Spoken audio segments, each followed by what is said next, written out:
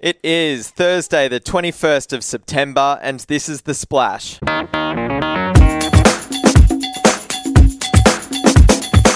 Yeah, the Fox Sports podcast bunker is filled with talent today. A couple of journos listening in. Look, we're going to talk some cricket. We're going to talk some NBA.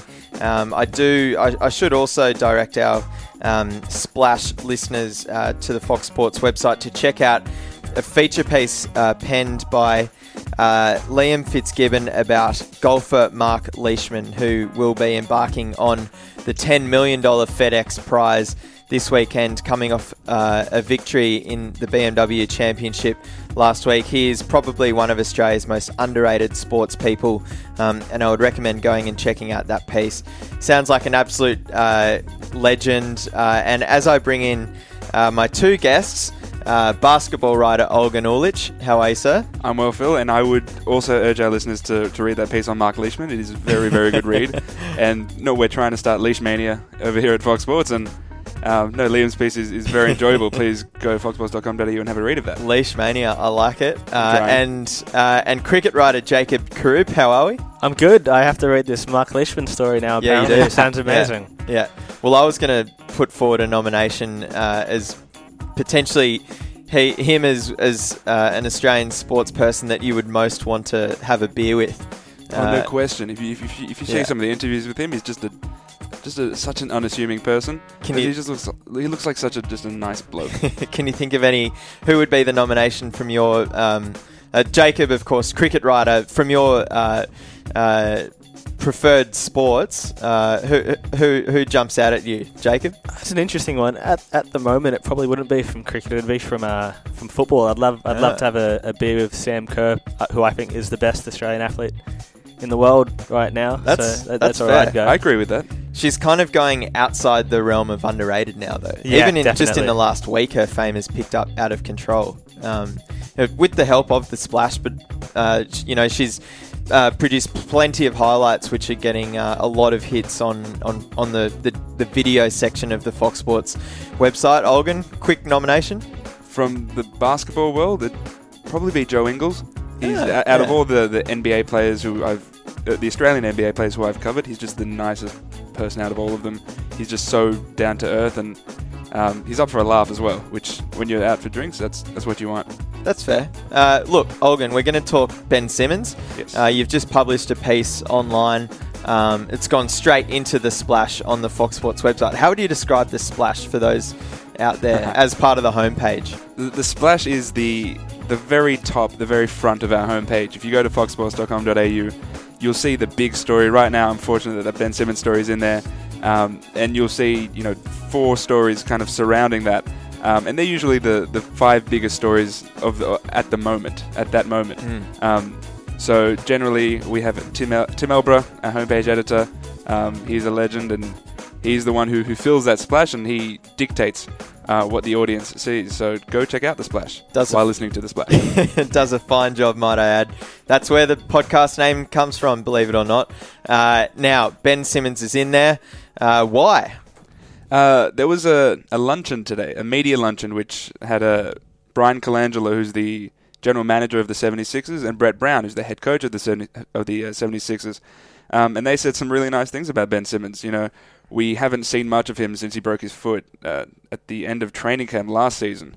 And so any chance we get to hear about his progress, hear about his development, we jump at that. And so there was some high praise from him from both the general manager and the head coach. And, it's got me more excited for the season. I suppose we should add a bit of context for the more outside listeners, being that Ben Simmons, Australian-born Ben Simmons, went with pick number 1 in the NBA draft 2 years ago to the Philadelphia 76ers. The 76ers also had pick 1 last year, and they picked up another point guard in Markelle Fultz, which did create another little narrative heading into this new NBA season, which kicks off sometime in October, I believe. In the middle of October, yes. And is his position in any question, Ben Simmons, given that he didn't get on the court last year with a broken foot, and the 76ers' most recent number 1 draft pick is also a point guard. How does Simmons fit into this team? So that was something that was kind of solidified today. It's been something we've heard a lot of quite continuously over the course of the last few months, that Ben Simmons will in fact be the point guard on this team. Brett Brown has said as much. Ben Simmons has said as much. Today, we heard almost just a reiteration of that, where Brett Brown said that, in the open court, in the half court, we will see Ben Simmons as the point guard on this team. Nice. Which means we will most likely see Markelle Fultz play off the ball. He's probably the best scorer coming out of this draft. He was the number one pick earlier this year. And so there shouldn't really be any issues with that. Ben Simmons, of course, born in Melbourne, so he's someone who we're keeping a close eye on, and he's been the top player in his age group for the past 4 or 5 years. So heading into this season, he's probably the favourite to win the Rookie of the Year. Maybe Lonzo Ball has a chance with the Lakers, but I've spoken to Ben's camp, and they're confident that he is going to have a big season. Awesome. And Coach Brett Brown, of 76ers coach Brett Brown, even went as far as a Usain Bolt comparison. Can you elaborate on that? Yeah, there was a lot of stuff from this luncheon that I don't know whether to say it was hyperbole or whether it was just kind of really nice optimism. But yeah, he said that Ben's ability to change directions, his ability to go from point A to point B, is Usain Bolt like. Wow. Which, of course, Usain Bolt. Fair praise. For those who don't know, Usain Bolt is a runner who is good at running. And so yeah, that's quite ridiculous praise. But you know what? For someone who's 6'10", to be commended on your ability to sprint, that's really impressive. And Ben Simmons is really unique for his size, and that's something that is going to be good for us. He's going to create highlights.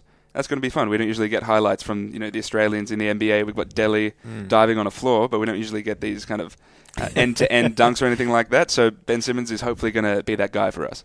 NBA fans will be familiar with the phrase "trust the process," yes. Which of course has been a process that the Philly franchise has undertaken the last few years to basically just accumulate as many top draft picks as they can and assemble this super talented team.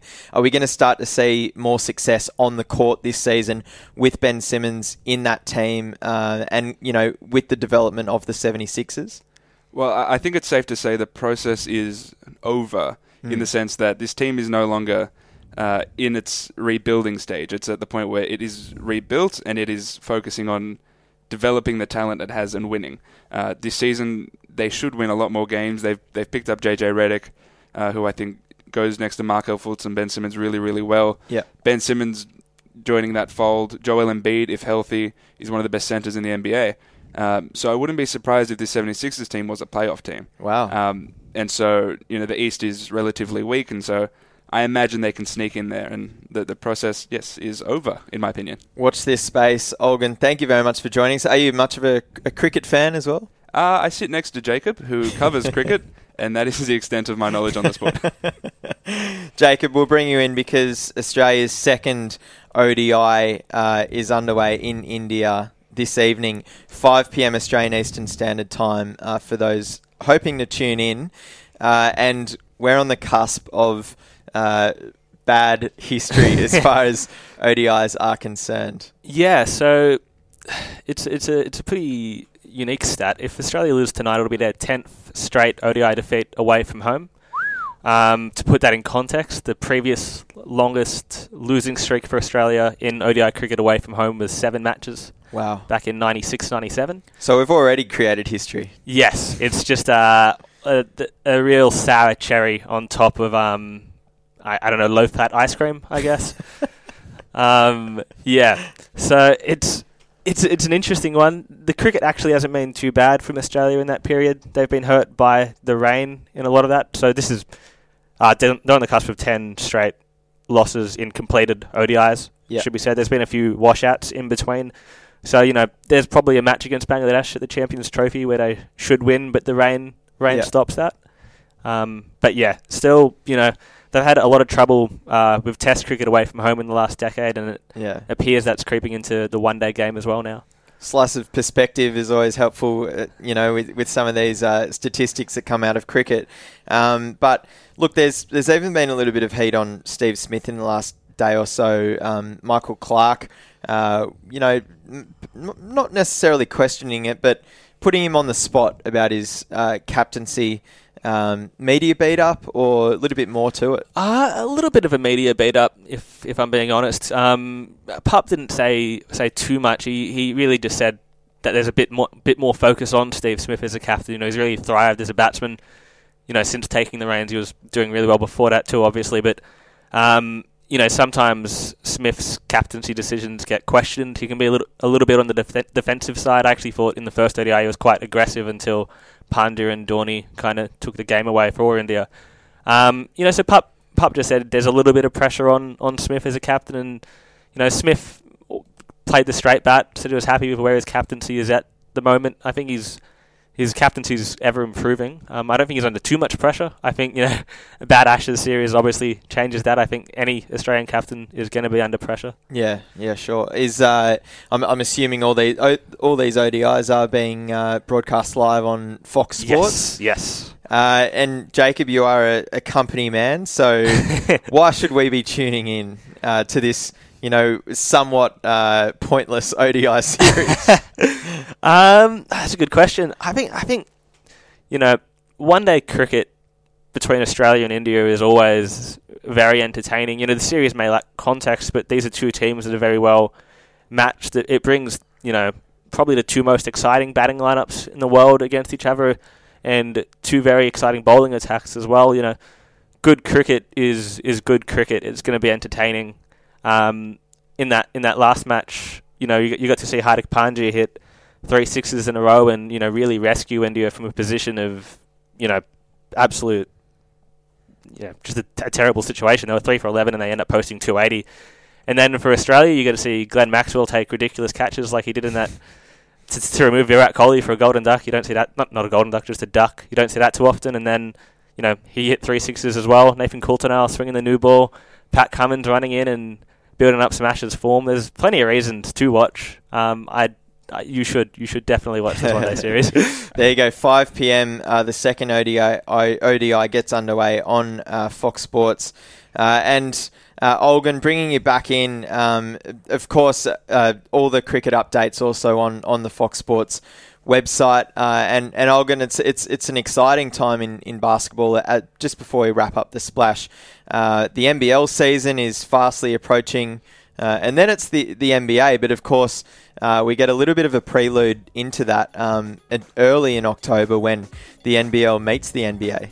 Yeah, we do. All of these, the NBL, NBA, even the college basketball seasons, they all come at the same time. So we all get this big wave of basketball coming all at once. But the what's going to open that entire period for us will be these games where we'll see 3 different NBL teams face 3 different NBA teams in NBA preseason games, which is the first time I believe we've ever had NBL teams travel to the US to play any sort of games against NBA teams. The Jazz, the 76ers. So if I'm going at the top of my head, we've got the Sydney Kings versus Utah Jazz. Yeah. Then we'll have Melbourne United going up against Oklahoma City Thunder, and then the Brisbane Bullets against the Phoenix Suns. Okay. So those happen a week after each other, beginning with the Sydney Kings, who play at the beginning of October, October 3rd, if I'm not mistaken. I don't think I'm mistaken. And so all of those will be, I don't know what the protocol is with advertising other broadcasters, but that'll be on NBA League Pass. So if you go on... on ESPN. It's on... Let's say it. It's on Foxtel... we're a part of Foxtel as well, so why not? It's on ESPN. It's also on NBA League Pass, so any chance you get to watch that, those should be really fun to watch. Even though, in my opinion, the NBL teams don't stand a chance at all, they're not going to compete. NBL teams are going to be, broadcast out to American homes. That's pretty cool. No question. And just the opportunity for someone, like Chris Golding, for example, who's on Melbourne United, going up against some of the Oklahoma City Thunder guys, is just a cool experience. It's a good experience for everyone, I think. Yeah, for sure. Boys, thank you very much. Short and sharp on the splash today, but no shortage of juicy content. So I thank you both for joining the splash. Thank you. Way to alliterate, Phil. That's it for your Thursday edition of The Splash. Of course, we'll be back tomorrow to to forecast into the weekend and analyse what is up on the foxsports.com.au website. And until next time, that is a wrap.